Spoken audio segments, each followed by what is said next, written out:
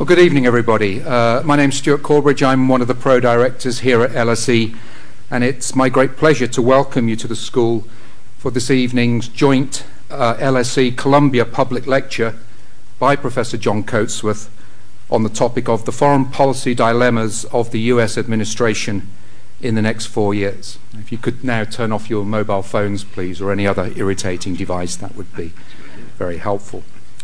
I'm particularly delighted to welcome John Coatsworth tonight for a number of reasons, but most of all because he's a particularly good friend of LSE. John was Dean of the School of International and Public Affairs at Columbia University from 2008 to 2011, since which time he's been elevated to the post of provost of Columbia University. My LSE colleagues and I have had the enormous pleasure and privilege to work with John both when he was Dean and now as Provost over the past 6 years, as we've tried to strengthen and deepen the relationships between LSE and Columbia. Columbia is one of the main global partners of LSE. As many of you will know, I'm sure, John is a leading scholar of Latin American economic and international history, as well as of foreign policy more generally. At Columbia, he is a professor of international and public affairs and also of history. Before Columbia, John worked at Harvard University, where he served as the Monroe Gutman Professor of Latin American Affairs for 15 years, I think from 1992 to 2007, during 13 of which he also served as the founding director of Harvard's David Rockefeller Center for Latin American Studies. Prior to that, John actually was a faculty member for over 20 years at the University of Chicago. Professor Coatsworth is a member of the American Academy of Arts and Sciences, the Council of Foreign Relations, the Board of Directors of the Tinker Foundation, and numerous professional associations. He's also a former president of the American Historical Association and the Latin American Studies Association. In 1986, John was awarded a John Simon Guggenheim Foundation Fellowship. In a long and distinguished career, John has served as senior Fulbright lecturer 3 times, with appointments in Argentina and Mexico, and has received numerous research and institutional grants from public agencies and private foundations. John, we're delighted that you're with us here tonight at LSE, and we look forward to hearing from you.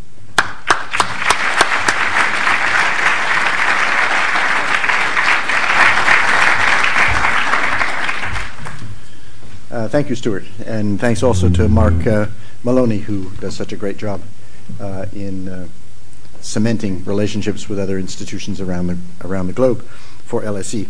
LSE is a great partner for Columbia University. These are 2 institutions of global reach and ambition that put research and teaching first. We have benefited immensely from the numbers of LSE students that come to Columbia every year as in our dual degree programs. We have an MA program together in global and world history, so the ties between our 2 institutions have been growing. Mark and Stuart have been instrumental in making sure that they have prospered.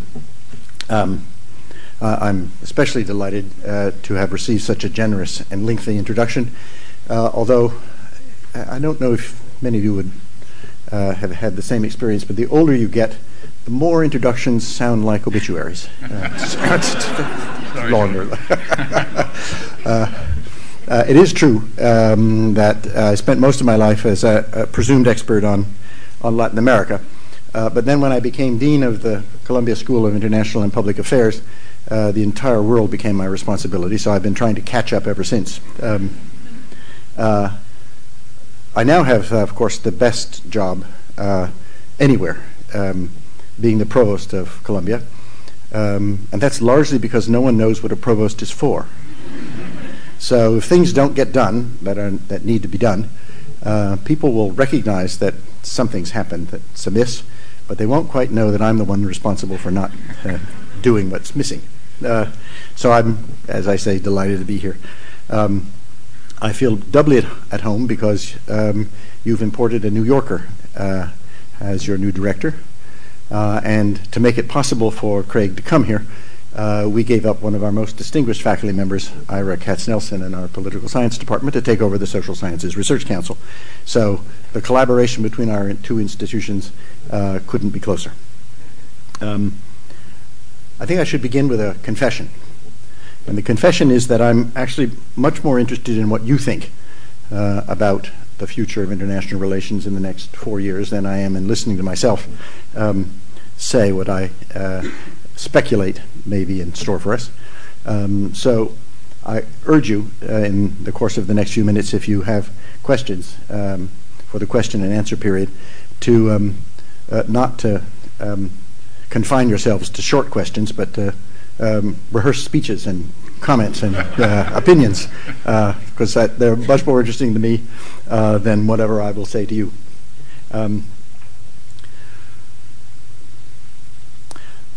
So let me begin with what I think are the two major long-run challenges that confront the United States in the international arena. Then I'll point out what I think are the three principal challenges or obstacles, the three obvious constraints that will prevent the United States from doing all that it might to meet those challenges. And finally, I'll make a quick survey through the better part of the world to say what I think are going to be the major issues that will be confronted by the Obama administration, and try to say something about why I think they're going to be met in the way I expect they will be, and to the extent that they will be. So I think the two principal challenges in the long run for American foreign policy in this century can best be summarized as questions. The first is, can the United States mobilize and effectively deploy its current resources of both hard and soft power to strengthen international norms, regulatory regimes, and institutions sufficiently to secure protection for its vital economic and security interests in a distant future, perhaps a not so distant future, when it will no longer be the world's preeminent economic and military power. In a sense, this is a problem similar to what Britain faced at the end of World War II. And it found a partner and a set of institutions that made post-war Britain eventually the success that it is today. Whether the United States will be able to meet that same challenge in a much more complicated world remains to be seen. The second challenge, I think, that in the long run that American foreign policy faces is whether it can use these same resources of hard and soft power so effectively as to secure the global community's capacity to make life on Earth sustainable.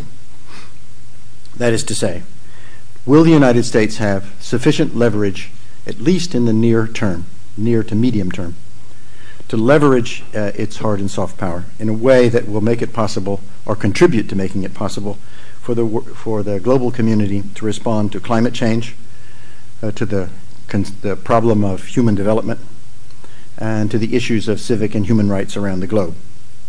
That is, will the United States be able to make life on Earth more sustainable, perhaps even more agreeable for human and other life forms?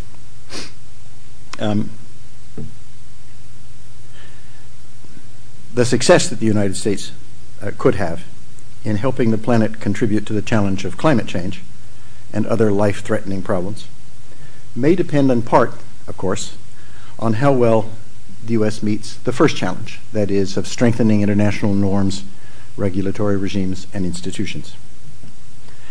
These two principal long-term challenges, of course, interact.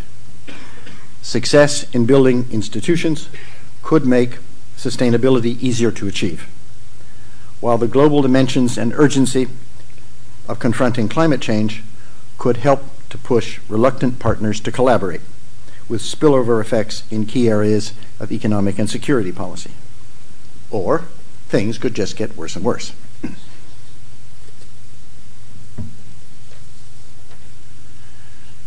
The three major constraints that face U.S. foreign policy making in the near to medium term, I think, are easily summarized. The first, perfectly obvious, is that the United States cannot achieve any significant goals in foreign policy by itself.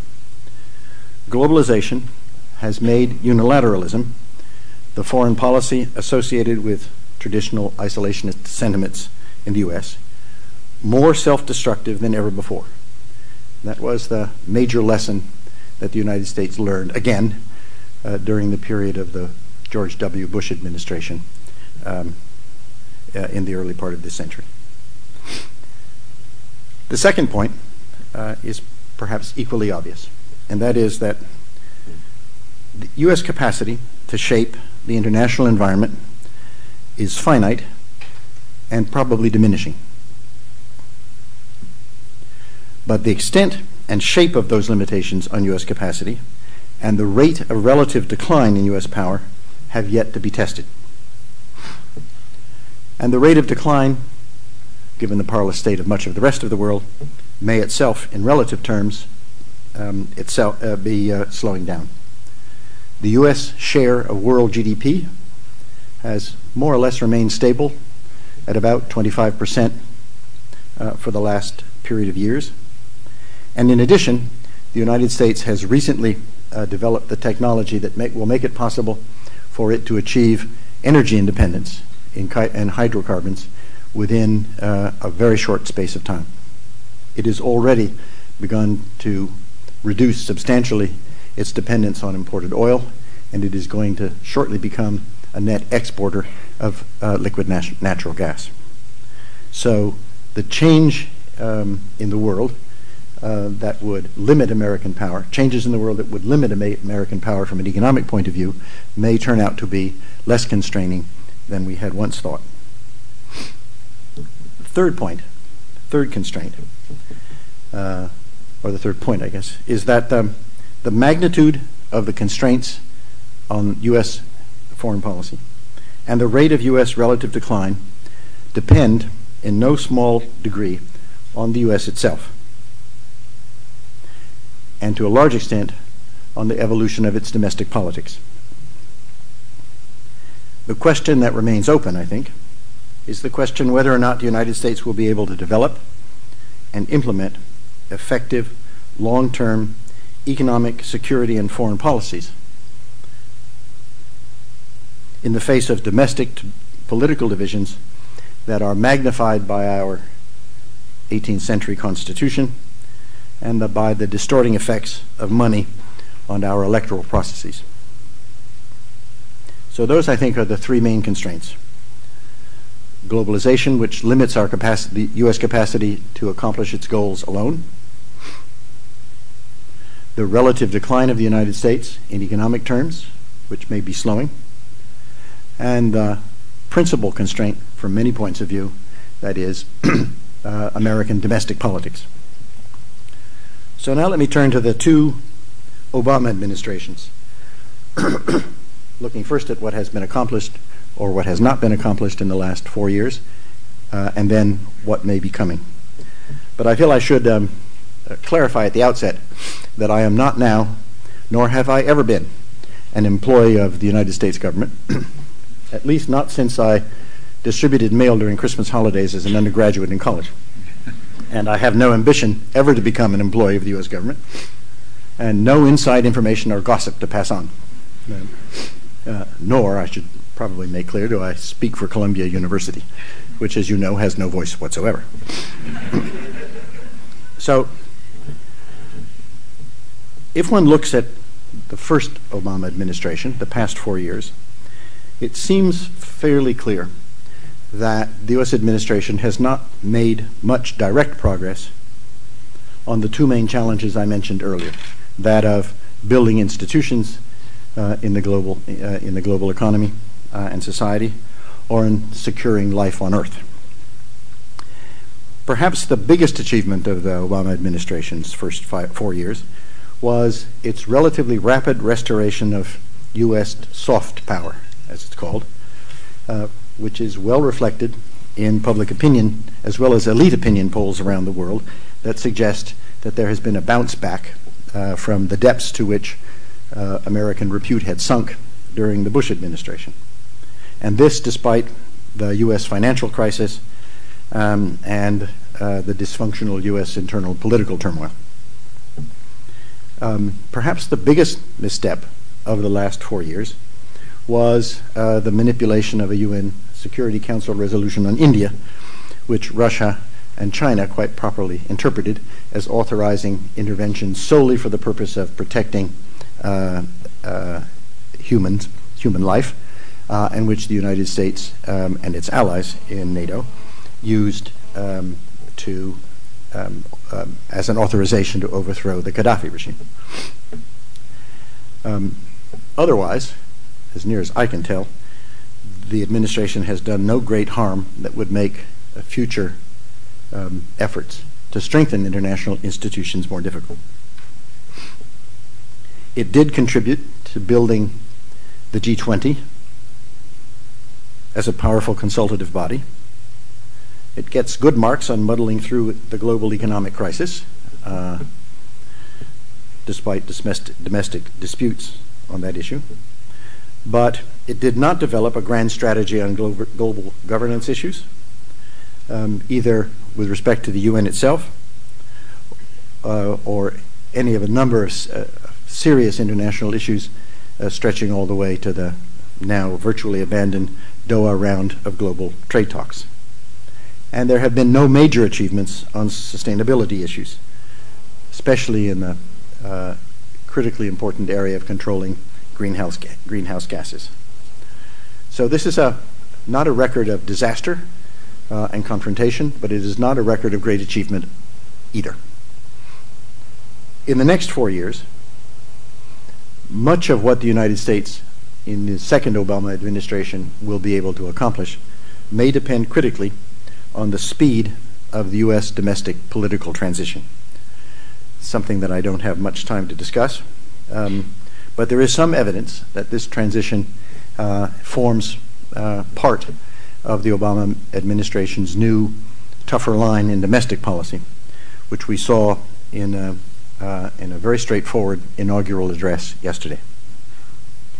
A strategy that seems to be aiming toward the 2014 by-elections with the aim of restoring democratic control in Congress. You may know that in the past elections last November, the House of Representatives remained in Republican hands, but the total votes for Congress in the United States for Democratic candidates was greater. And the reason why Republicans were able to retain control of the House, although with a substantially reduced majority, is because of local gerrymandering of election districts at the state level. Every 10 years, our Constitution requires state governments to reorder election districts to take into account demographic changes that have taken place in the meantime. And some states lose representatives, and some that are gaining in population gain them.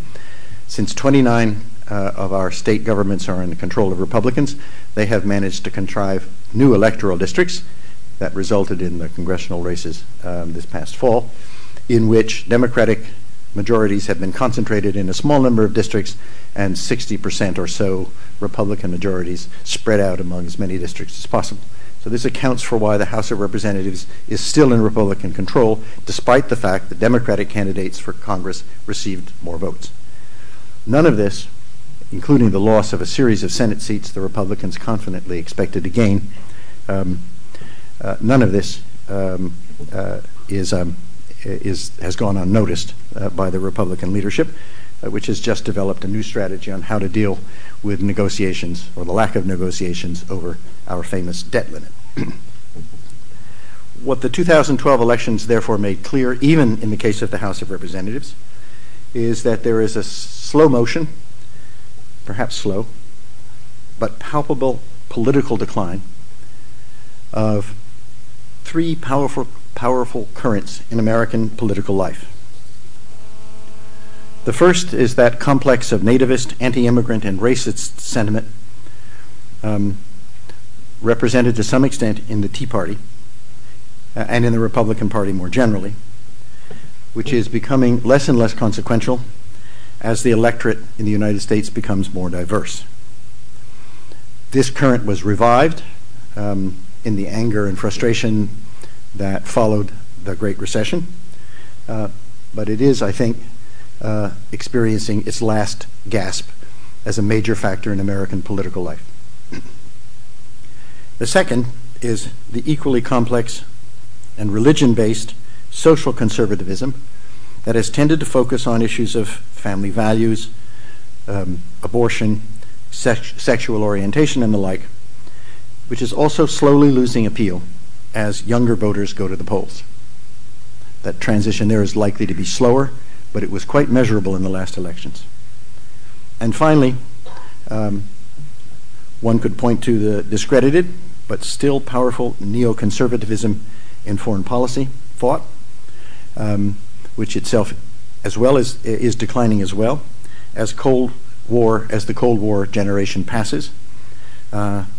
Fiscal constraints on defense spending become more urgent, and the political base for unilateralism in foreign policy fades and dissolves. So I think these are the three interesting developments that characterize the American political transition, and the extent to which they are reflected in the elections, the by-elections of 2014, will have a considerable impact on the way foreign policy is conducted in the last 2 years of the Obama administration, and planning to make sure that it happens faster is likely to have an influence on how the Obama administration behaves in the next 2 years. So, having talked about these more general issues, let me look at 4 areas of foreign policy making, only one of which I can claim to have some expertise on. I'll look first at the Middle East, then at Latin America, and then briefly at American policy toward Western Europe and East and South Asia, especially China. The Middle East is clearly the top strategic priority for American policymakers now, because it's the part of the world where catastrophes are most easily imagined out of the current circumstances. In August of 2008, in August of 2008, before the presidential election that brought Barack Obama to power, Zbigniew Brzezinski was summoned to meet with the Democratic candidate at his home in Chicago, and was asked by Barack Obama what should be his foreign policy priorities should he win the coming elections in November. And Brzezinski's response to that question was, the Middle East, and that's the only thing that you need to worry about. This is the one part of the world where things could go terribly wrong, and very quickly. And by the Middle East, he meant all of that great swath of area from Afghanistan through Pakistan and around to North Africa. This seemed to be reflected in the early policies of the Obama administration and its strategy as it emerged. The strategy essentially became to use a new focus on Afghanistan, where we were clearly losing ground, as political cover to exit Iraq. Then prosecute the war on terrorism as firmly and aggressively as possible, to minimize dissent from the right, and provide the beginnings of political cover for an exit from Afghanistan. The re-election was the crowning moment in the success of that strategy, and within days after the election took place, the president cheerfully announced that American troops would be out of Afghanistan not by the end of 2014, as he had originally promised, but by the end of 2013. The other elements of the American strategy during the first Obama administration were to contain Iran, despite the fact that the overthrow of Saddam Hussein had empowered that regime considerably as a regional power in the Middle East, and to do so without military force, to manage Pakistan as well as possible, and to secure a solution to the Arab-Israeli conflict. Brzezinski also said to Barack Obama in answer to his question that a solution to the conflict between the Palestinians and the Israelis early in the new administration would make anything else that Barack Obama wanted to do in the Middle East infinitely easier, and failure to do so would make anything Barack Obama wanted to do in the Middle East infinitely more difficult. He failed. Not only did he fail in solving the intractable Arab-Israeli conflict, but he became as well distracted by Iran's nuclear ambitions and surprised by the Arab Spring. All of these factors complicated policymaking for the Obama administration in that part of the world enormously. And policymaking in the Middle East, for anybody, certainly for the United States, is still complicated. But the most important thing that Barack Obama achieved in his 4 years was that he made no major, irreversible, or costly blunders. So what could we expect in a second term? I would speculate that in Barack Obama's second term, we will begin to see the impact of declining U.S. dependence on Middle Eastern oil. The tendency on the part of the United States to want to lead from behind rather than ahead, which we saw emerge in the case of Libya, is likely to become more pronounced. And the people we would like most to, Barack Obama would like most to lead from behind, are the Europeans. This strategy is not likely to be successful, since, as you know, Europe's disunity on foreign policy issues, and much else, is not likely to produce a sufficiently aggressive foreign policy in the Middle East as to make it possible for the United States to hide behind you. The United States will exit Afghanistan, as it did Iraq, and without any domestic fallout, and as I said, on a faster track than initially planned. This will be an important achievement. How important it is as a commitment to a strategy in the Middle East and the world as a whole, you can see in the Obama's choice of his foreign policy team and security team for the second administration. He has chosen 2 Vietnam veterans, one a Republican, Chuck Hagel as Defense Secretary, the other a Democrat, John Kerry as Secretary of State, both of whom opposed to one degree or another the American intervention in Iraq. Hagel eventually ended up voting for it, but expressed considerable misgivings that his Republican colleagues have not forgiven him for before he voted. The other principal nominee of the administration is John Brennan as director of the Central Intelligence Agency.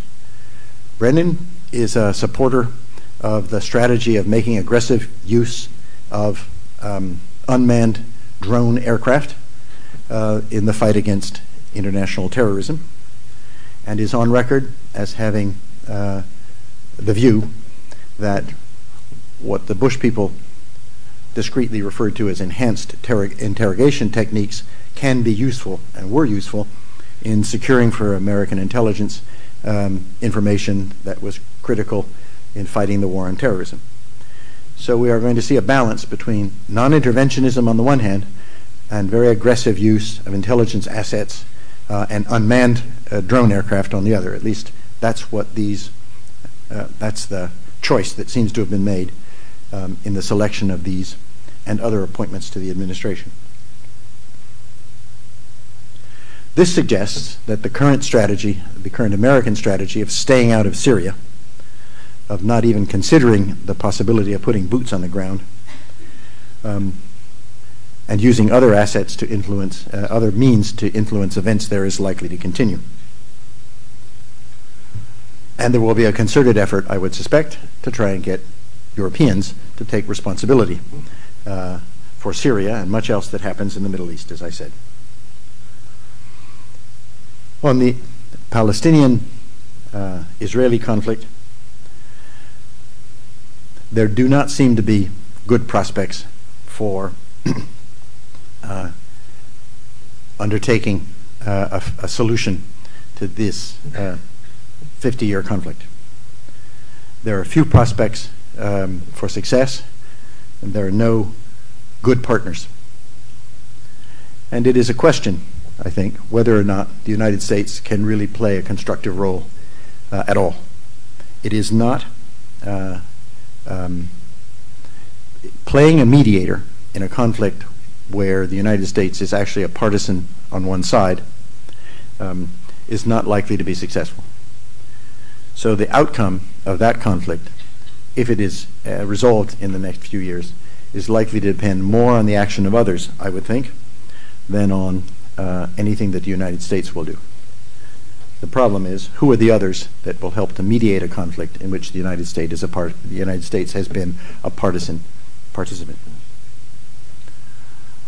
On Iran, which is the other major issue, and the one area of American foreign policy making in which catastrophic developments could occur, I am skeptical, as many are, that the sanctions regime, despite its obvious impact, will produce results.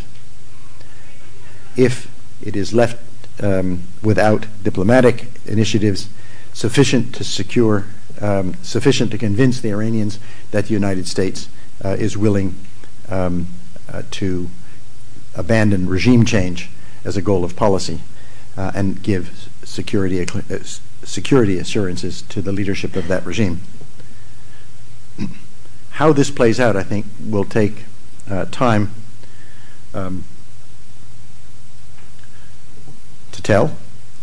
But what is most notable is the difference between the U.S. calendar and the Israeli calendar when it comes to responding to this presumed threat. The U.S. position has been that no military action is needed until there is clear evidence that the Iranians have decided to develop a nuclear weapon. And absent such evidence to this point, which both Israeli and U.S. intelligence seem to agree upon, the United States will be reluctant to move, or even to support an Israeli move. The Israeli calendar is different. The Israelis believe that they must strike, or so they say, as soon as Iran is nearing a capacity to develop a nuclear weapon, not waiting for them to make the decision to do so and for evidence of that decision to become available to intelligence agencies, but to strike as soon as Iran reaches a point in its capacity to generate nuclear material that would suggest that if they wished to make a nuclear weapon, they could then do so within some definable period of time. Experts generally calculate as a year or two. This difference between the U.S. and the Israeli calendar may prove crucial to events that occur in U.S.-Iranian policy and U.S. Middle Eastern policy over the next few months and years. My own bet is that the U.S. calendar will prevail despite immense pressures, both domestic and international. So now let me switch to from the top priority of the U.S. foreign policy making in the next few years to what is likely to be near the bottom, along with Africa, that is, Latin America. The wonderful thing about Latin America is that the United States has finally reached the conclusion that it can't, that it poses no threat to American security. And in the Obama administration, you will recall, I can recall, as many of you could, President Reagan looking directly at the camera and telling us all how much we had to fear from Nicaragua, right? That 2 million Nicaraguans would cross a jungle and 2 mountain ranges and persuade then 80 million Mexicans to become implacably hostile to the United States, and that this threat was of such a great magnitude that we had to pour resources into Central America to control its political outcomes. We're past that period, I'm happy to say. And indeed, the temptation to move back, even in a rhetorical sense, to those bad old days, was resisted by the administration, by the Obama administration, right from the start. It has succeeded, if that was its aim, to take Latin America off the agenda of urgent issues, except for drugs and immigration, These are two issues that have domestic political salience, which is why people in the White House pay any attention to Latin America at all, as near as I can tell. The most important thing that the administration did was to put an end to the Manichaean rhetoric that divided Latin America into good guys and bad guys, and the bad guys, all of those that got along with Hugo Chavez, and the good guys, all of those that criticized him. On the two issues that have domestic political salience, some change in policy may develop, but it's difficult to see how far those changes will be. In the area of the drug prohibition regime, which seems to be frozen, there are new signs that there may be some element of flexibility, or at least of pressure toward flexibility, that the administration will have to face. 2 American states voted by referendum in the last election to legalize marijuana. And near as I can tell, the U.S. federal government has not decided whether or not it's going to arrest people who are doing, in Colorado and Washington, I think, what state law says is legal, but federal law says is not. We'll just have to see how that plays out. But the pressure to change American drug laws comes not only internally, it also comes increasingly from Latin America itself. Surprisingly, the general who runs Guatemala was the person, the only chief of state, Latin American chief of state in office, to openly question the drug interdiction regime, and has been joined by others, so that this has now become an agenda for inter-American discussions for the first time in history. There are pressures that emanate from the U.S. relationship with Mexico that may be somewhat mitigated by new legislation and executive orders that will make it more difficult to export large quantities of arms to Mexico. But there are also likely to be pressures as the new Mexican government adopts different policies than the policies of the Calderon administration, policies that are less likely to employ the army as an instrument of the drug war, and more likely to try and build up police and judicial institutions to fight crime in general. What that implies for drug interdiction in Mexico is hard to say. Mexico's former foreign minister, Jorge Castañeda, and I have often talked about this since we teach a course together. I think Jorge's view, to distort a bit, is that Mexico would do well to mark a highway that runs from the Guatemalan border north to Texas with a sign that says, if you don't leave this road, you can ship anything you want to the United States. I think that's probably a bit extreme, but there are many in Mexico that believe that solving America's drug consumption problem should not really be at the top of their agenda, their public policy agenda.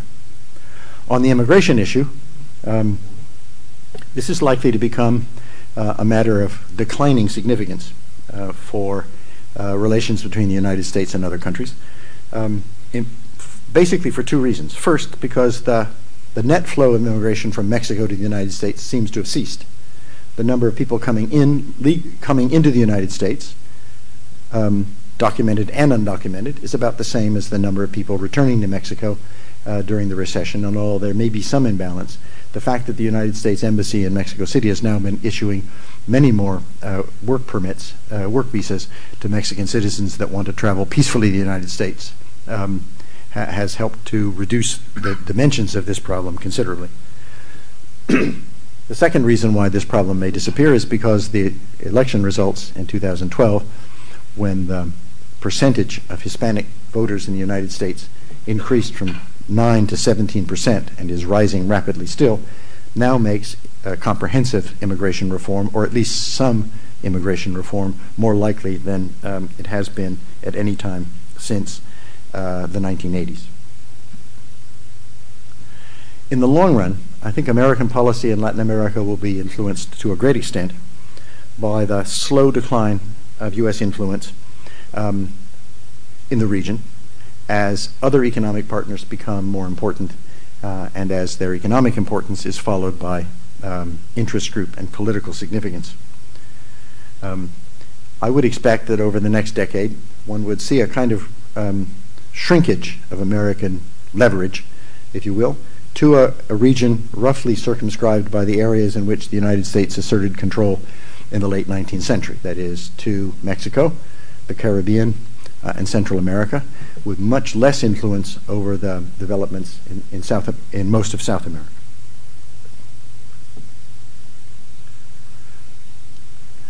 In the meanwhile, I think the current American policy of continuing to deal with left-wing regimes in the region on a bilateral basis and without tending to characterize those relationships and giving them any greater significance than they have is likely to continue. What we don't know is the extent to which the administration, the Obama administration, will renew its attempts to compose its differences with Cuba. There were concerted efforts at the beginning of the current administration to do so. They led to a series of talks in out-of-the-way places, but they did not result in any significant progress. The principal obstacle, as far as I know, to the resumption of these talks and to some progress in them has been the demand of the two sides for release of prisoners.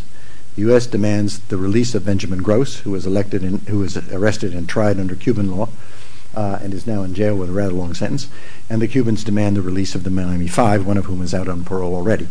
And since the United States is not willing to release the Miami Five, these folks that were arrested for spying not on the United States government but on Cuban-American exile groups and convicted and sent to federal prison, and Benjamin Gross, the contractor for the U.S. State Department. The fact that neither side seems willing to budge on this issue is likely to present an obstacle to any rapprochement between Cuba and the United States, although there is some sentiment in the administration, I am told, that to the effect that a renewal of some effort to compose differences with Cuba might be profitable. There is at least some in the White House believe, this is third-hand gossip, that a change of administration in Venezuela, depending on the outcome, could well affect Cuba's attitude toward the United States and its willingness to talk. I rather discount this, but there is certainly an argument to be made, and among the American public the sentiment seems to be growing, even in the Cuban-American communities of Florida and New Jersey, that the reforms that have been undertaken during the Raul Castro administration these last few years have been serious and substantial enough to warrant some response on the part of the United States, independently of whether or not this American citizen in Cuban jail is released. So I would expect that in the next 4 years, if we're lucky, Latin America will continue to fly under the U.S. radar screen. But I would also say that the links of Latin American policy to the domestic political transition and to interest groups within the United States is a constant source of volatility.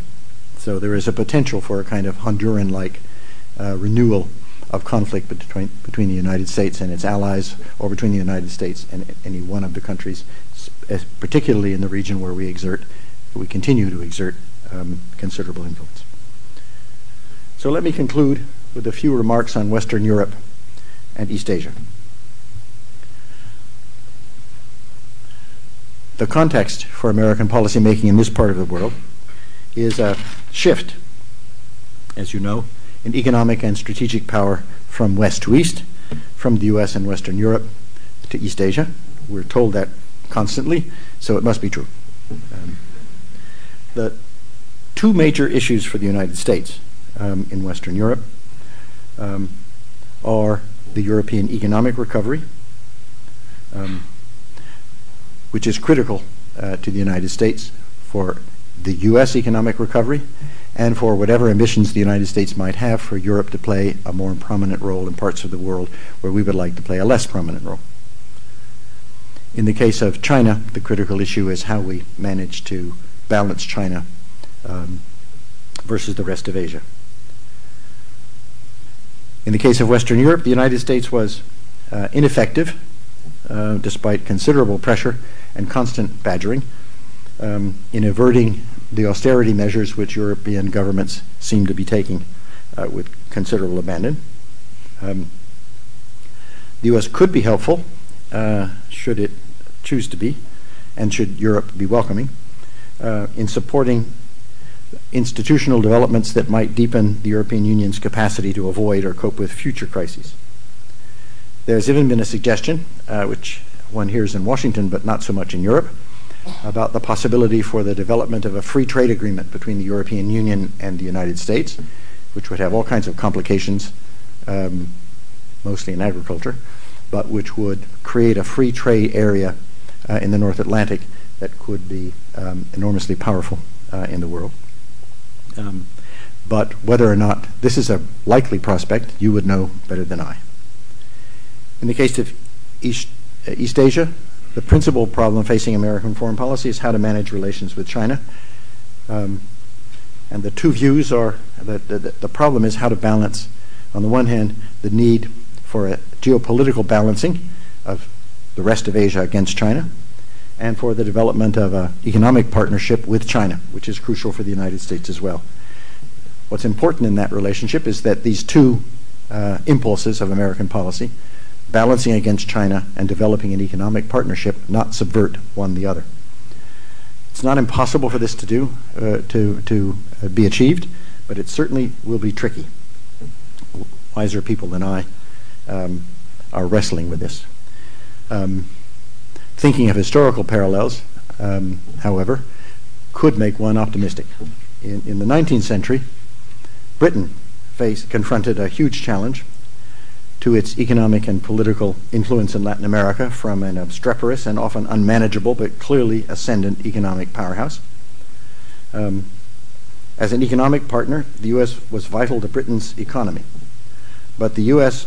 also competed in both economic and geopolitical terms with British interests throughout various parts of the world, and nowhere with greater ferocity than Latin America.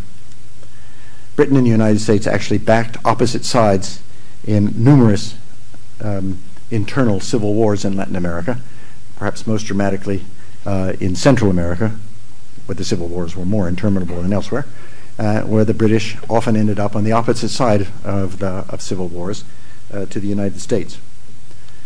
But by the end of the 19th century, however, Britain had accommodated itself to U.S. preeminence in the Caribbean, so long as it didn't threaten British interests that were already established in its colonies in the region. Britain withdrew from the Mosquito Coast of Nicaragua under pressure from the United States. It did not lift a finger to help Spain retain Cuba and Puerto Rico. It accommodated cheerfully to the United States seizure of a rather large part of Colombian national territory to build a canal. And it did so for two, of course, important reasons. One, economic. The economic partnership with the United States was much more important than anything in Latin America. That was at stake, particularly in the Caribbean. And secondly, because British leaders made the strategic judgment that preserving their alliance with the United States in case of a possible war in Europe was more important than any interest that they would be sacrificing in places like the Mosquito Coast or Panama. And then, after World War I and again after World War II, Britain made essentially the same judgment as the U.S. supplanted British interests in much of South America. The parallels between Britain's successful coping with the United States, no mean feat, I must say, and the process that the Americans are facing in coping with an ascendant China, the parallels are not precise, and the process in the case of Britain and the U.S. got bumpy at times, but in the long run, I think the U.S. will probably have to face similar strategic issues in East Asia and will accommodate in pretty much the same way. The big challenge here as elsewhere for the United States and for policymakers in the United States is that the resources at U.S. disposal are overbalanced to the military side. We spend billions and billions of dollars every year on maintaining the world's largest, by far, military establishment, which means that whenever, and very much less on foreign aid and the development of international institutions on instruments of soft power and the like, which means when a president of the United States sits down at his desk and has a problem and looks at the instruments available to him for solving that problem, he says an enormous military that can be deployed immediately to do all kinds of dramatic things, and he sees a tiny diplomatic service, very little foreign aid, and not much of a budget to accomplish other things using a different instrument. In the long run, this raises the question that I started out at the beginning with, which is how the importance of using whatever resources the United States does have, either of hard or of soft power, in strengthening international norms, regulatory regimes, and institutions. So, what I don't see clearly is how the Obama administration, faced with these kinds of issues in the international arena, is going to be able to make progress either on institutional development in the global society or in sustainability issues over the next 4 years. The disconnect between the short to medium term American foreign policy thinking and what is really needed to serve American interests in the longer run never has seemed to me more significant than it is today. So I wouldn't expect a great deal from the new Obama administration that you haven't seen already, but I would be delighted to be surprised. So, thank you all very much. I'd be happy to respond to questions.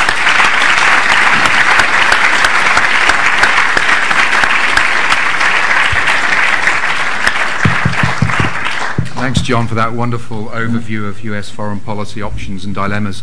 Usually at this point I'm going to call 3 questioners and ask them to say their names and to keep the questions short and sharp.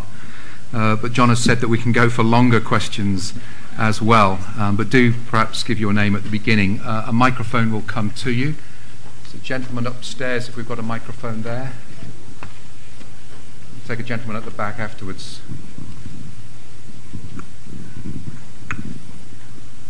Hello. Good evening, John. Miguel Lim from the... Up here. Miguel from the LSE. Yeah, John.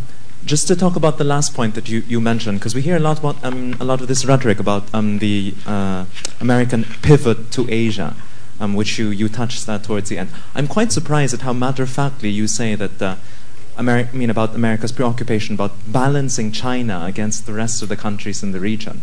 I'm not quite sure that that's how some people see it, or at least not that straightforwardly, right? There seem to be some nuances on the part of other countries. I know that it's not the area that you deal with, but could you also speak to the domestic constituency? Is there, we understand how in the Middle East, for instance, or in Latin America, there are domestic constituencies in the United States that affect foreign policy in this region. But are there currents in domestic policy that sort of affect the dynamics of this pivot to Asia? Do you want to take it one by one, or do you want to cover it? So there are 2 issues here, really. The first is the extent to which the United States is willing and able to deploy military assets to balance against China and, in a sense, protect the interests of other countries in the region that may feel threatened to one degree or another.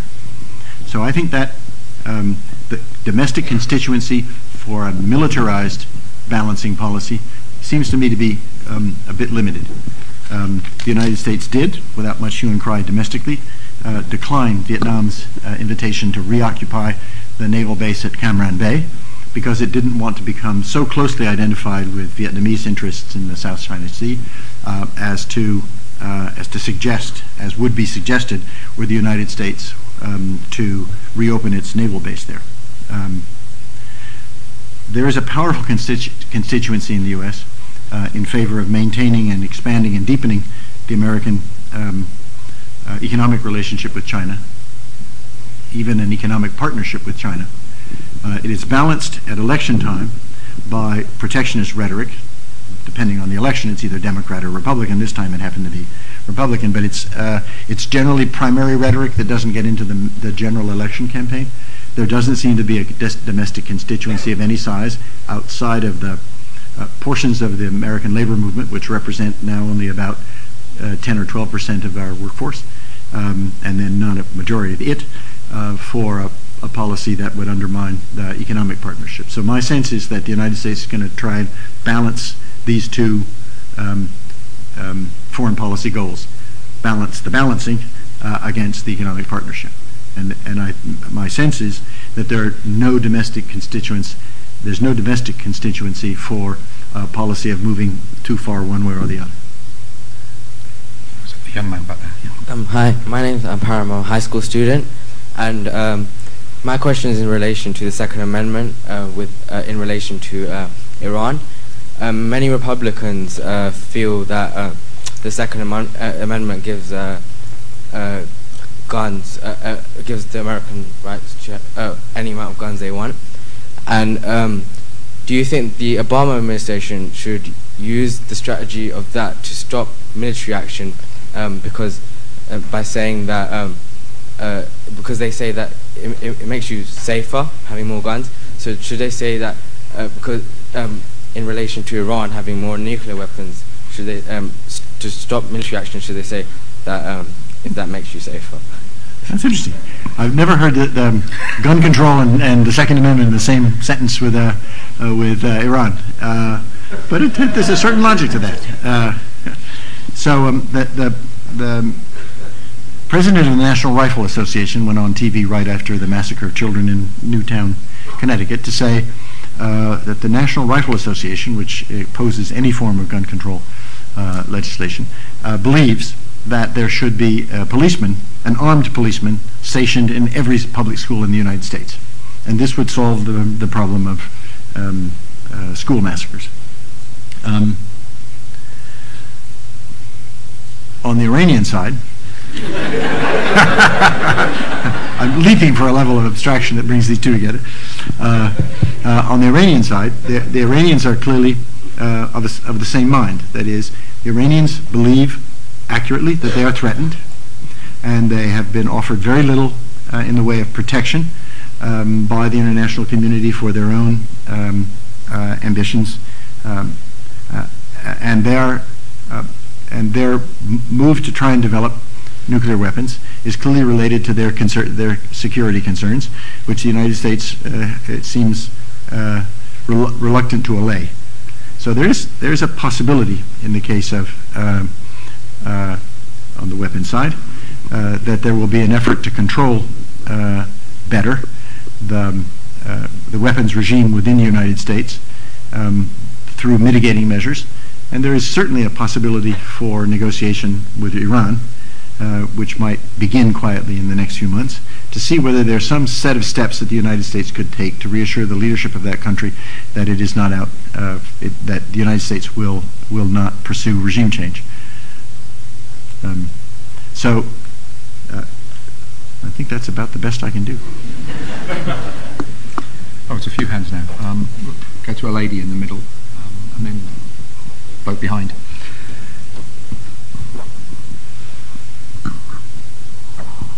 Yes, thank you. I'm Colleen Casey. I'm from King's College, and I just was wondering what your thoughts were on Guantanamo Bay, because despite promises to close, it hasn't. Yep. Doesn't seem like it's going anywhere. And then this 3 Supreme Court cases, Boumediene, Hamdan, basically made it so there's a lot of rights extended to prisoners there. So do you think that for Guantanamo Bay to function as it was intended to, Congress is going to need to suspend the writ of habeas corpus? I think the Obama administration wanted to close Guantanamo, and it had a plan for doing so. And the plan was to repatriate those prisoners who were either innocent or had served for whatever minor things they had done long enough. And there was, in fact, a consistent effort to reduce the population. It's now down to about 175 over the course of the 4 years of the Obama administration. And then the second part of that policy was to take the remaining prisoners out of Guantanamo and move them to the United States into a secure facility, I believe in Illinois, which the state government for some reason hadn't been able to use, but which had been built, and to get it ready for these very dangerous people from Guantanamo would only have required a couple of $100 million. So the administration went to Congress and said, please give us $200 million to re-outfit this prison that's already been built, so that we can move prisoners from Guantanamo to the U.S. and then those that are guilty of, that we believe guilty of crimes, can be processed in the U.S. judicial system. And the Congress refused to appropriate a penny, and in fact passed resolutions which denied the administration the right to move prisoners to the U.S., although there's some question about the constitutionality of those constraints. So the administration then moved to Plan B, which was to get even more of the prisoners out to other countries, and to begin finally trying some of them under the rules that require them to be tried in a military court with all kinds of constraints on their capacity to defend themselves. There are even a number of people in Guantanamo today, Chinese Uyghurs, some 24 of which, I think, are known to be totally innocent of ever having done anything to harm any American or even to have any intent to do so. And they're there because the fear is that repatriating them to their native country would place them in equal or greater jeopardy than they are in sitting in Guantanamo. So my sense of this is that Guantanamo is likely to remain open for some more years, and that the administration will move as quickly as it can, given the cumbersome circumstances that it finds itself in, to close it. But I think as a symbol of human rights abuse and violation of international law, it's likely to remain right at the top of a lot of our lists for some time to come. Okay, yeah, you got the microphone. Thank you. Ryan Collins, I'm a visiting student here at LSE, originally from George Washington University in D.C. Mm-hmm. I'd like to ask about America's policy towards Cuba and its current political climate. Mm-hmm. Like you mentioned, after the past election, the rise to prominence of Hispanic voters has gotten many people in the Republican Party mm-hmm. for the first time talking about reaching out to Hispanic voters. Mm-hmm. And I think the fact that Cuban Americans have always been one of the more conservative-leaning blocs of Hispanic voters, and the fact that they're centered in Florida, which is a key electoral state, mm-hmm. Makes it an obvious first choice for Republicans to reach out towards them in their process of creating a larger coalition. Mm-hmm. And I think the rise to prominence of Marco Rubio in the party also shows that this could be a feasible possibility. Mm-hmm. So I want to know if you think it's feasible that Cuban Americans could adopt the Republican Party, and what this could mean for U.S. policy towards Cuba in the near future.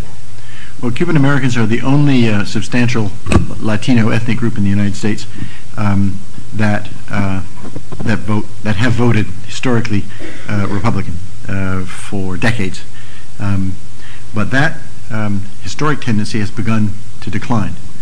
And in the last election, while Republicans did gain most of the Cuban American vote, they got the lowest percentage of the Cuban American vote they have gotten in the recent past. And if you look at public opinion polls on Cuba and on the embargo, the opinion among Cuban Americans is now more divided than it has ever been. In some cases, for some measures of normalization, Cuban Americans now favor them. And indeed, when Obama ran in 2008, he received a standing ovation at the Cuban American National Foundation, which was the sort of peak organization of hardline Cuban American opposition to normalization of relations, when he announced that he was going to loosen travel rules and try to make it easier for Cubans to travel to Cuba. And there's considerable evidence that many Cuban Americans think the embargo is silly, or at worst counterproductive. So I think the Florida electoral votes that once went to Republican candidates and anybody that stood up to Fidel Castro, not just in Florida actually, but also in New Jersey, where there are a substantial portion of the electorate, are no longer guaranteed, which should make it easier politically for the administration to deal with Cuba. And given the changes that have taken place in Cuba already, and the extent to which Cuban Americans are indirectly through their relatives investing in the liberalization of the Cuban economy, and the extent to which they are now traveling to Cuba as restrictions have been lifted, I think augurs well for the future of U.S.-Cuban relations. On the other hand, it is also the case that there is no great benefit to the administration from that anybody can perceive to adopting a sensible policy toward the island. So since there's no great pressure in that direction, the likelihood that we'll have a sensible policy toward Cuba seems to me to be still quite limited. I mean, there are talks, but there are all kinds of obstacles on both sides because there's such a long history of distrust. Sort of work your way around you. David Meganson, LSE. Two quick questions. One, you didn't mention Russia at all. Does that mean you think there are no major dilemmas there?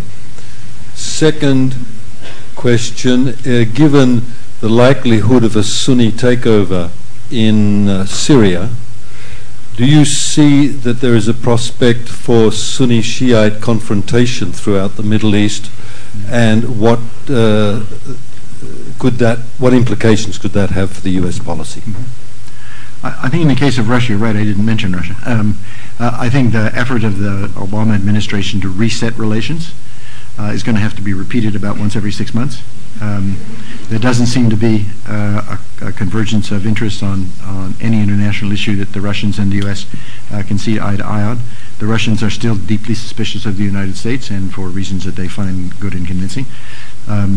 And they're not in a mood to sacrifice long-term relationships with other countries just because the United States doesn't like them. So, but the United States is not likely to pay a great deal of attention to Russian concerns, certainly much less than Europeans would, because the Russian geopolitical and economic relationship with the United States is now so distant. So I don't think the Obama people have given any evidence that they see this as a huge concern. Perhaps short-sighted, since all of those weapons, or most of them, which the Soviet Union had, are still in the hands of the Russian government. So there should be a revival of efforts to reduce the number of nuclear weapons on both sides. The Russians have an interest in doing this independently of other issues, so and that's the one sort of treaty I think the Obama administration could get through the Senate without much difficulty. In the case of Syria, you suggest one of the many catastrophes that misplaying the region could produce. One can imagine Sunni-Shia conflict reverberating throughout the Middle East in ways that would be catastrophic for Lebanon, as well as Syria, and for Iraq, as well as other countries. So I think we're in for a period of considerable political instability, and how broadly that instability spreads and how violent it becomes is anybody's guess. There are probably Middle Eastern experts in the room that can see the outlines of impending catastrophes, and there are many scenarios that I've been reading more clearly than I can. Hello, Ayla Mostaret. Given the fact that you haven't mentioned the Balkans region, I'm just wondering what are your thoughts, especially given the fact how much money and foreign aid the USA government has delivered in Bosnia over the last 15 years. Yeah. Thank you. I think the Balkans have, like most of Latin America, disappeared from the map of threatening issues that the Obama administration is going to worry about. There's considerable interest within the administration in maintaining the kinds of positive relationships that developed toward the end of the conflicts in the region, but until some crisis emerges, I doubt whether anybody in the White House will pay much attention to the Balkans. What's that? Yeah. Mm-hmm. Yeah.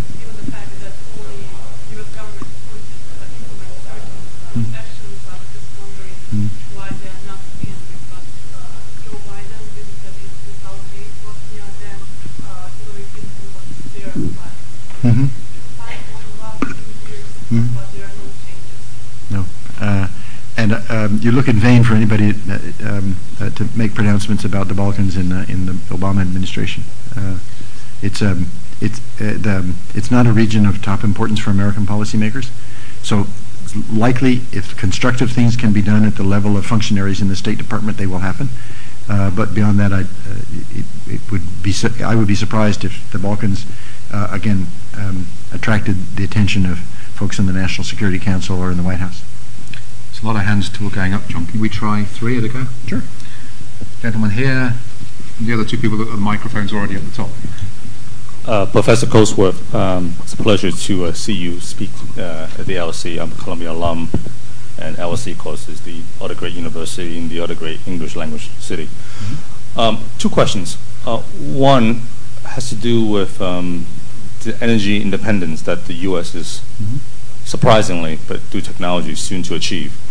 I understand that China's also got huge shale resources. So we got 2 major countries, the current power and I guess based on your analysis, the next power, that are both going to have a very different relationship to energy consumption and imports, in particular from the Middle East.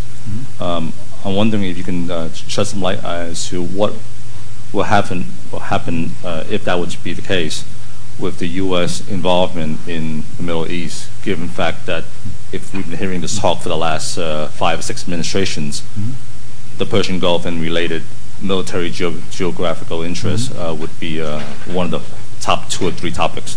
Second, thanks for your historical perspective on these transitions of great powers. The UK example is particularly instructive. I guess the one thing I'm a little puzzled about, because I hear it so much about China being the next power, is that even 50 years before the transition from UK to US, the US is already a much larger country, far greater population, and already had a larger industrial base and per capita income. Yeah. So it was inevitable. In fact, well, maybe if the Europeans didn't fight 2 incredibly self-destructive wars, it might have been a slower transition. Yep. But in the case, it was inevitable. China, I'm not quite sure. It's a very poor country still. 1/4 the per capita GDP. To the extent they have soft power, it's not clear to me what it is. And hard power, they certainly don't have a worldwide network of military bases offered by nominally independent third parties and countries that the U.S. has and enjoy over the world. Yep. So it's a little unclear to me what, if anything, would succeed the U.S. There might be a decline, but why do you posit that China is the invisible next party? Thanks. It's a big question, but take the other 2 with it. Hi. Hi, Professor Coatsworth. I'm Alfred Wong. I'm a first-year international relations student here at the LSE. Well, this is also a question relating to energy independence as well as to climate change, which you mentioned as one of the 2 challenges facing the Obama administration. This morning there was a Reuters article about how Obama spent 1 minute out of about 20 minutes in his inauguration speech yesterday on climate change, and this was hailed by leaders in this issue around the world as a sign that Obama was about to get serious on climate change, both internationally and domestically, hopefully. But as you just said, the U.S. is perhaps on the verge of achieving energy independence but this is through a process of fracking, which is a very contentious environmental issue. And so my question is this, in the next 4 years, how do you think Obama will balance the needs for climate change and reforms in that direction with needs for energy independence and policies in that direction? Thank you. Thank you. And there's one more up there. Yeah. Hello. We'll have one more round. I'm E.T. Zhang, also from LSE, and I want to ask a question about the sustainability. You said that America is not so successful in the sustainability side, but according to my knowledge, I mean, correct me if I'm wrong, America is one of the few countries who have successfully reduced the carbon dioxide emission in the last few years. And in contrast, Europe, it is an area where they have very strict policies and relatively more ambitious targets about curbing the climate change, but the carbon dioxide emission is increasing. So under this condition, I do not see a very urgent necessity for U.S. government to pose more strict policies about climate change. How do you think about that? Yeah. Thank you. So, on the China question, my own view is that in a sense you're right, that the transition that's going to take place in East Asia is going to play out over a much longer time frame. many are assuming in the Obama administration, that there will be bumps along the way, but that it's not likely, even though the Chinese economy may, in another decade or two, become larger in total than the United States, the fact that its per capita income will be substantially lower for decades more limits the extent to which the two countries will be in competition, and the capacity of the Chinese to project power on the international stage. I also believe that the new administration in China may preside over two important trends. One of them is a reorientation of Chinese economic policy toward the development of internal consumption, because there are lots of internal pressures. Wages have already been rising rather rapidly, reducing the competitiveness of certain of the Chinese export industries, and there are, secondly, even more internal pressures from elements of the population that want to see the benefits of economic growth more rapidly distributed. I don't see how China can continue with a GDP that's increasing more rapidly than consumption, which means that the share of investment, and mostly public investment, in the Chinese economy is just reaching enormous proportions. They've built hundreds of miles of fast trains, for example, and well, you all have had some success with this, but we haven't in the United States managed to build even one. But there comes a time when you have you've built all the fast trains you can, so I think the turn towards the kinds of investments internally that will be more directly perceived as benefits by the population, education, for example, and health, as opposed to massive infrastructure projects and wage policies that will tend to allow wages to rise gradually, are likely to be an important aspect of the new regime, or at least that's how I interpret what the new president is saying. And I think that's itself a response to a second phenomena, which is the rise of internal protests and discontent that are increasingly being expressed in public ways, that the new Chinese government seems at least less strictly trying to censor than in the past. So I think you're exactly right, that this is a much slower process than many imagine. Chinese energy independence is likely to be a pretty slow process as well. They do have, we don't know the extent to it, shale oil and gas resources that could be exploited using the technology developed in the United States. Anything that makes people energy independent of the Middle East strikes me as a step forward in reducing the amount of meddling that outsiders are doing with not very constructive results. So I think it would be great if it happened. It is true that President Obama, in his second inaugural address, mentioned climate change and went on about it for a couple of sentences. It is also true that efforts to introduce into Congress any sensible legislation other than what has already been passed, which involves some subsidies for alternative energy companies, which the Republicans now are now denouncing, and certainly any other measure, anything like cap and trade,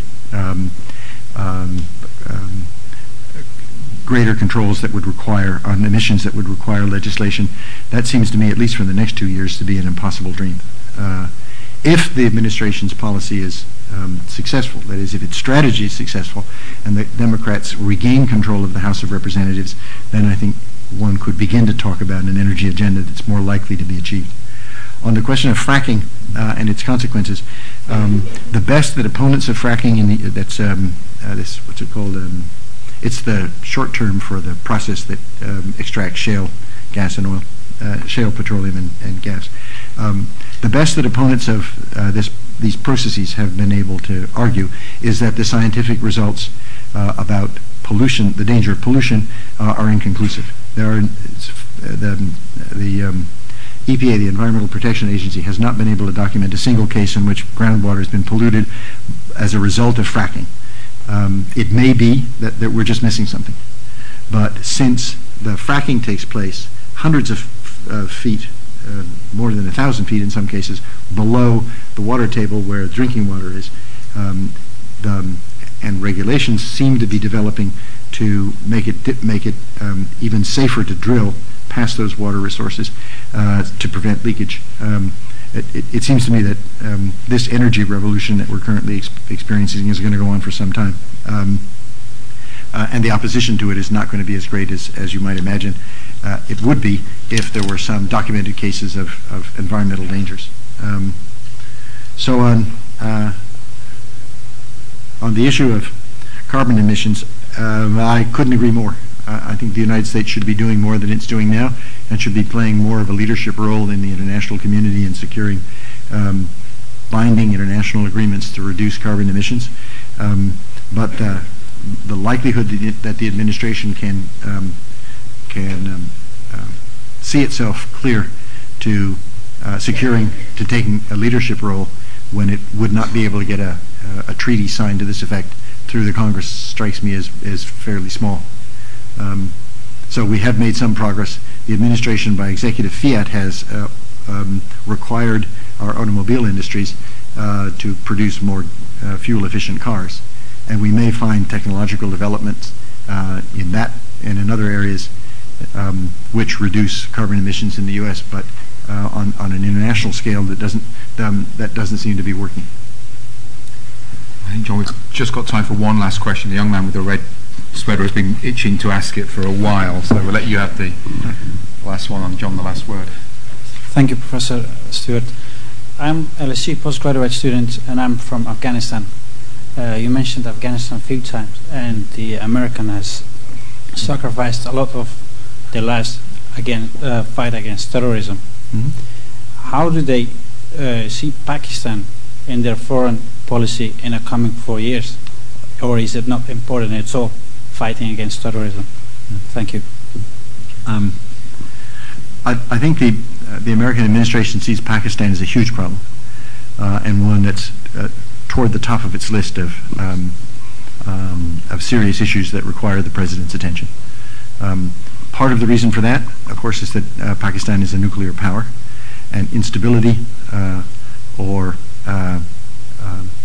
mismanagement of that nuclear capacity could have catastrophic results. So the United States pays attention to Pakistan as a matter of priority. And the second reason is because of the Northwest Territories, where the population moves back and forth across the Afghan border, and from which territories which the Afghan government, the Pakistani government, does not control directly, and areas in which there have been attacks launched on NATO forces in Afghanistan and on the Afghan government. So on the first issue, I don't think the American administration has a clue how to proceed. Pakistan is a kind of a mystery. There are efforts to manage relationships well. They generally don't do very well. But with respect to the Northwest Territories, the United States does have a policy, and that is to send unmanned drone aircraft wherever there's a suspicion that there are folks we don't like moving about. And that seems to me to be the policy that is likely to continue. Somber note on which to end.